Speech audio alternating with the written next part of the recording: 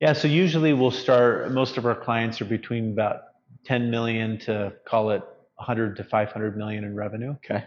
per year. We have a few clients that are, several billion.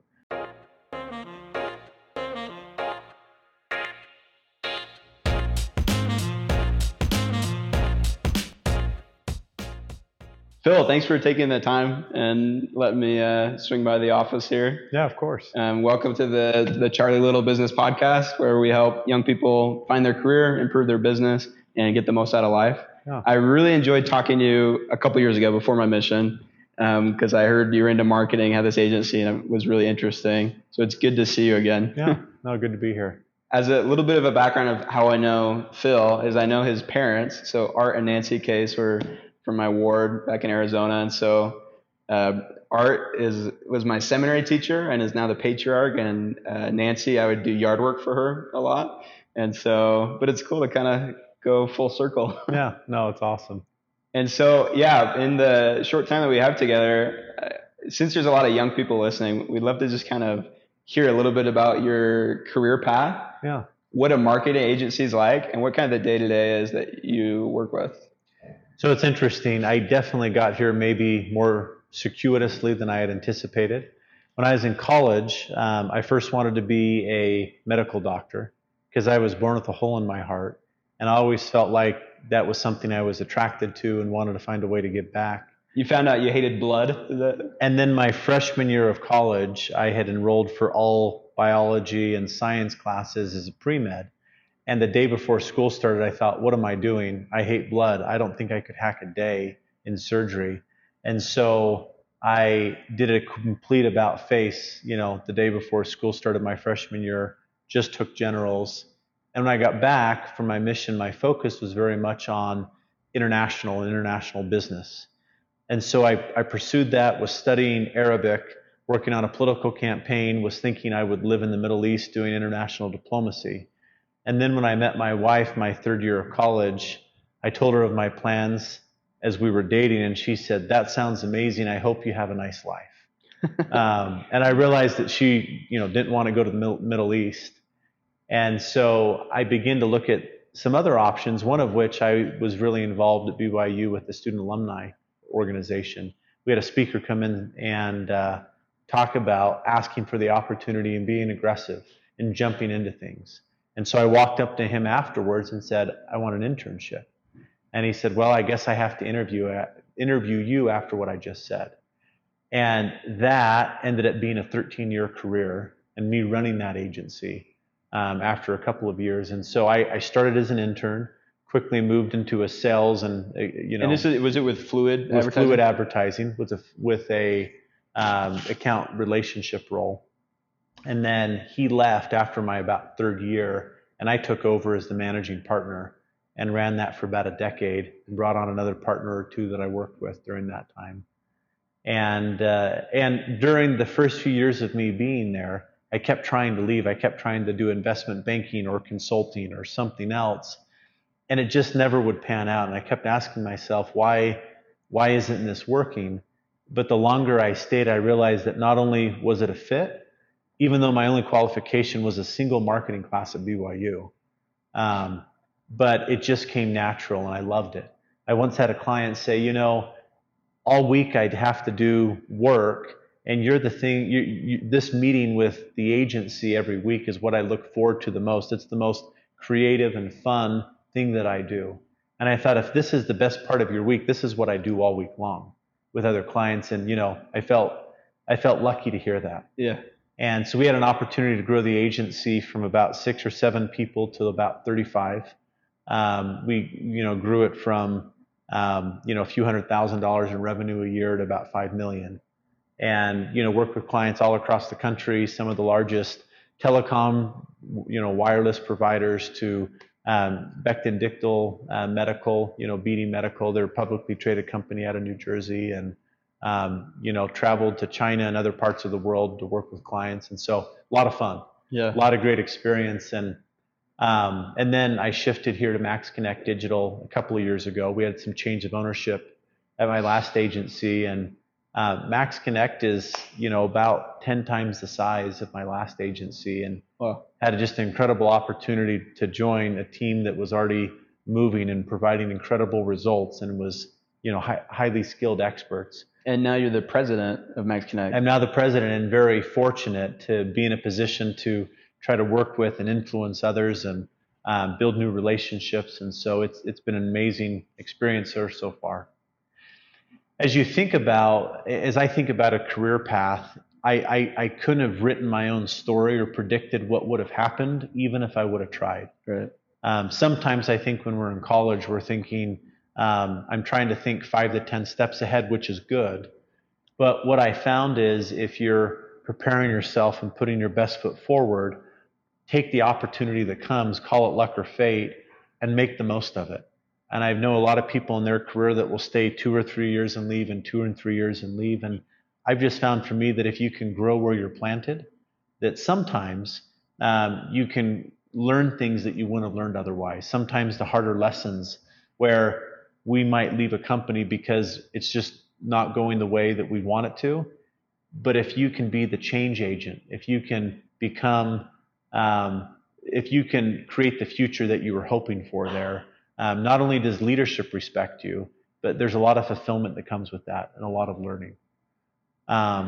You ask a little bit about, day-to-day in an agency life. And the thing that's fun is, we have about 120 clients. And so Cool. instead of just focusing on one account, we have a team that focuses on many. And we're not trying to do all things for those particular clients, but be the right partner to help run customer acquisition campaigns, to sell more cars, to have people buy more boats, to have people buy more homes. And so we're aiding companies in growing their customer base in terms of growing their market share and growing revenue. We're trying to help them achieve business outcomes. And so, the day-to-day is going to differ for each team member. It might be a lot of meetings. It might be sitting at a desk and, managing Google or Facebook ad campaigns. It might be creating a beautiful logo or a website. It might be project planning ahead for the next 3 months on behalf of a client. So it's going to differ, but agencies tend to be a little bit faster pace than going in-house with one brand. And there's a very good learning curve here where I usually say that you can learn in 1 year what it usually takes 2 to 3 years in-house, just because the nature of the variety of the amount of industries you can touch and your purview to a massive amount of clients. And I think one of the appeals there, like you mentioned, for that whoever that one client was, they looked forward to being with you. And so from your perspective, you probably really enjoy the day-to-day because you get that like variability a little bit. So I had an opportunity when I had left Fluid to potentially go in-house and work with the brand directly. And as I explored those couple of opportunities compared with the agency lifestyle, I don't know if it's for everyone, but for me, I love a little bit more fast pace, more excitement, and just being able to not have the same day-to-day account that you're looking at trying to figure out, but it's fun to try to solve problems across multiple clients in multiple industries. What's the biggest difference between like an ad agency or market agency, whatever it's called, Max Connect, and business consulting or management consulting? Because it sounds interesting to me, and I think to a lot of young guys, but what's kind of the difference there, if there is a big difference? There's a difference, but you'll find groups like Accenture that is doing business and strategy consulting, but now has an entire digital and marketing implementation team. And so they're starting to blend more and more strategy with marketing implementation, where they'll go and define who the market is and what the product fit is and help the companies design and build those, and then be part of the execution and bringing that to market and running campaigns and acquiring customers. And so there is a difference. You still have McKinsey and Company that will come in with $1 million contract and do consulting and build a strategy and then hand that off to the company to then figure out how to implement. And so we would probably fall below the overall business consulting strategy, where we'll do strategy and do some consultation, but it's always within the context of marketing. So we're not trying to affect financials. We're not trying to affect, structure and team and culture so much, Okay. and fix broken companies or improve companies as from where they're at. Uh-huh. We're instead trying to find those companies that are already the winning horse and bet on them even succeeding further and being that part of that inflection point in their growth. And Cool. so we're already looking for fairly well run companies and those that have kind of figured things out that have a good leadership team, and putting other pieces in place with marketing and technology around that allows them to get greater success. Very cool. And from what I guess, is it like you work with small to medium sized businesses, like 7 or 8 figure businesses, or what? Who's your like ideal Yeah. customer?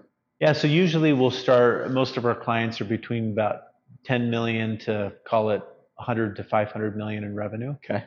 Per year. We have a few clients that are, several billion.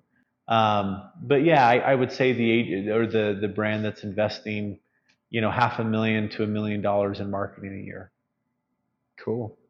So And since, like I said, there's a young audience, and I'm sure as you think back at, in your 20s, that you were thinking, okay, do I do international business? Do I do medical? And then you ended up doing, marketing and stuff. And I love how you mentioned you met your wife and you were thinking about doing international business and plans changed quickly, which I think is important because, Brad Nelson, he always told me like there's a lot of open doors and a lot of times you need to go through some doors before you even see that there's more. Like you said, you wouldn't be able to do the full plan from the beginning. Yeah, but I guess just overall, what um, was the biggest help in your 20s to get you on the right career path and be successful? And what would kind of be your counsel to the 21-year-old return missionary? I would say, to your point, keep a very open mind. Plans can change and sometimes change often for the better. And so we might really want one thing and feel like that is our future. But if we're willing to kind of be nudged a certain one way or another and be willing to work hard and yet opportunistic, usually that's where I found it's the person that hustles that is able to quickly take advantage of the luck or the opportunities that come their way. I think in addition to that, having some really good mentors and advisors. Mm-hmm. I was lucky enough, particularly in my 20s, where I had 2 or 3 people that I would meet with on a quarterly basis, and not formally, but I would be the one that would reach out to them and I would apprise them of my current situation and ask for advice, Yeah. and help me understand, should I go through this door or this door, or what would you do in these types of situations as I look ahead from a career opportunity perspective. And that helped in a very meaningful way, to get somebody's perspective that's 30 to 40 years in their career and have opportunities to kind of put their arm around me and say, I know you want to go get an MBA, but I think in your position and role, it probably won't do much. And since that time, I never did, and I've hired several MBAs that have worked for me. And so it's been interesting that, unique to your circumstance and situation, there's going to be different counsel and advice, and it's important to uh, see what your peers are doing, but also those that have gone ahead on that road and being able to get direction. As you work with so many different clients on a daily and weekly basis, what are some like the common principles you see? You're not doing consulting all the time, you're working with sales and marketing, but what are some of the common themes? Like if businesses could just do these 2, 3 things that make the biggest difference, you think? I this morning had a meeting with a fairly large, reputable title company in Utah, the largest, and they ask a similar question. And it's interesting. I think if most companies would be consistent in their marketing efforts, sometimes marketing is like random acts of God. You just never know what they're going to do or where it will strike, because they kind of just jump to whatever comes their way and trying to kowtow to a vendor or think about a promotion quickly, but they're just not as strategic. So I think being both strategic and consistent is where we see clients month after month, year after year, they own their market. The other thing I would say is it's okay to be a little bit bullish, and be contrarian to what your peer sets are doing. We have found, like during COVID, Mm-hmm. We had several clients in those early months come to us and say, we sell cars, no one's allowed to come in our dealership. We're going to shut everything down and not spend any money. And we said, we think that that's the wrong decision. In fact, we think you should double down and you're going to see growth. And so we came and presented a plan. We helped them transform their business digitally to in terms of their retailing and ability to showcase their cars. And within that next month, they went from the number 31 Honda or Hyundai dealer in the country to becoming the number 2 Hyundai dealer in the country. And they became the number 1 for the state of Utah for the next 4 to 5 months because they were willing to be aggressive and to go on the offense when others weren't, and to not be afraid to make an investment and to take some risks. Cool. And I was listening to another podcast you were on, and it sounded like there was at some point, probably with Fluid Advertising, that there was about 4 employees and about 250,000 in revenue a year. And you were kind of on that crossroads of, what do we do now? And so in that experience, what was that like for you? And yeah, what role do you think risk has in a young person's life and in an entrepreneur's life, someone who's starting a business? Yeah, I mean, that was an interesting time where our president had just left and the parent company had approached me and said, what do you think we ought to do here? Is there a future for this agency? And with those 4 team members, it was either we go big or we go home. We don't want to continue to exist in the small way that we have. We want to become something. We want to be recognizable. We want to have national accounts. And we had a great team, and it was about bringing in the right partners, making some big and small bets along the way. And we weren't right with every assumption, but we were right with a lot. And because we were willing to do the hard work and to take some risk along the way, we did see some success. And from an early entrepreneur, getting outside of your comfort zone and being willing to ski outside the lines at times where you may not know how you're going to make payroll or provide necessarily, but it's in those moments that it only fuels your willingness to do those hard things and put in the hours required early in your career to find success. I've never met a successful entrepreneur that's made a business really worth anything that hasn't been down some difficult roads. And I don't think they would ever wish those experiences didn't happen, but instead that's who ultimately defined them and helped them become the character of the person they were today. That's awesome. And I like how you mentioned it. It seems like a common theme is you getting the right people on your team or in the company. And, if COVID hits or something else happens, you're able to kind of be strategically agile. Yeah. I think about Good to Great by Jim Collins, and that's one thing. One of the key principles is first who, then what. And so with your career in the business, what have been some key parts of getting the right team around you? Yeah, so it's been interesting. We've taken also the approach that sometimes the right team may not come to you, that if you just merely post a job or advertise it as such. I'm always of the opinion, go find who you want. Go find who that right individual is. And so whether it's making the phone calls, reaching out directly to them and saying, let's talk about an opportunity. I will say, though, that even today I was in a conversation with a team member that just doesn't yet feel like they're in the right role. And so the discussion was, how do we create the right role? Because you're on the bus now and we like you and you're having an immense impact. But if it doesn't feel right, we'll get you to the right seat. And I found over the course of my career that it's not about being a leadership athlete or an Olympic athlete, that you have to be the one always in the fanfares of success and in the limelight. And there's some fulfillment that comes there, but true fulfillment in a career comes from being an Olympic coach and helping coach the next generation and bringing them along and helping them be in that limelight and spotlight and being able to help them find their path and success. That's where I've gotten far more fulfillment in my career than just trying to be one that is trying to claim the victories. Yeah, I mean, it sounds like you also avoid micromanaging and kind of take that extreme ownership principle in play where you let people also make mistakes and learn, and that's kind of how they grow, but how you build a good team, because otherwise, as an Olympic athlete, Mm-hmm. you can't do as much as a coach, like you're saying, when you're working with lots of people.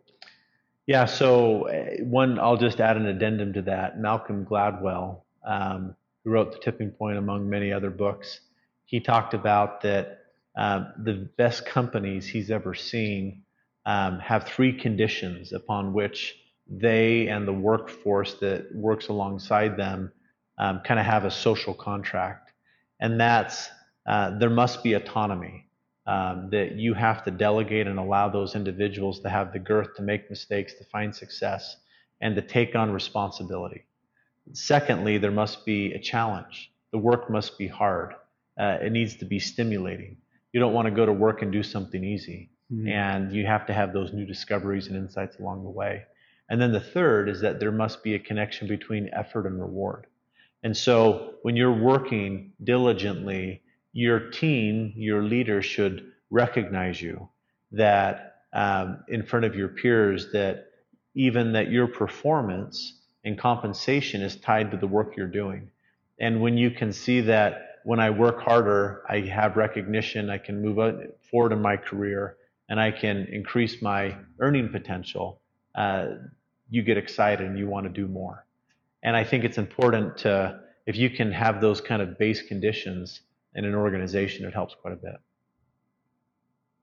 Awesome.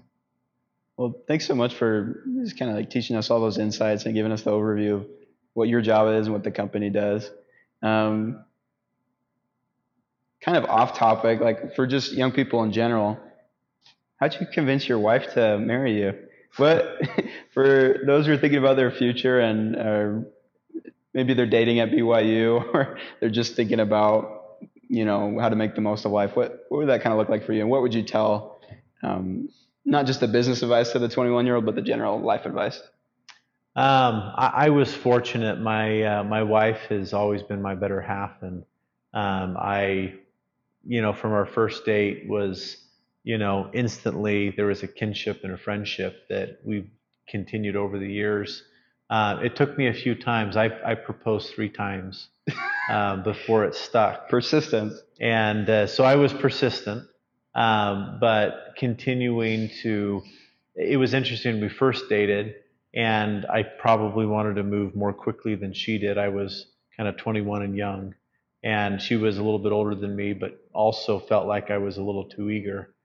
And so we took a break for about a year, and it took me moving across the country and us just developing a really good friendship, that we got to know each other on a deeper level, and how each other thought, and what we valued. And as we did that, we started to see each other in a different light, and maybe more of a long-term light. And our relationship that then rekindled and continued was, had a much stronger foundation. And, and getting married and having kids, there's a whole wealth of life experiences. So That's awesome. Well, he's a good businessman, but he's a good husband, a good dad, and he has to leave now because he has to go to dinner. So that's awesome. Where can people reach you if they want to reach out, or if they're looking to work with Max Connect, either on the team or from a ad agency perspective? the easiest way for me is on LinkedIn.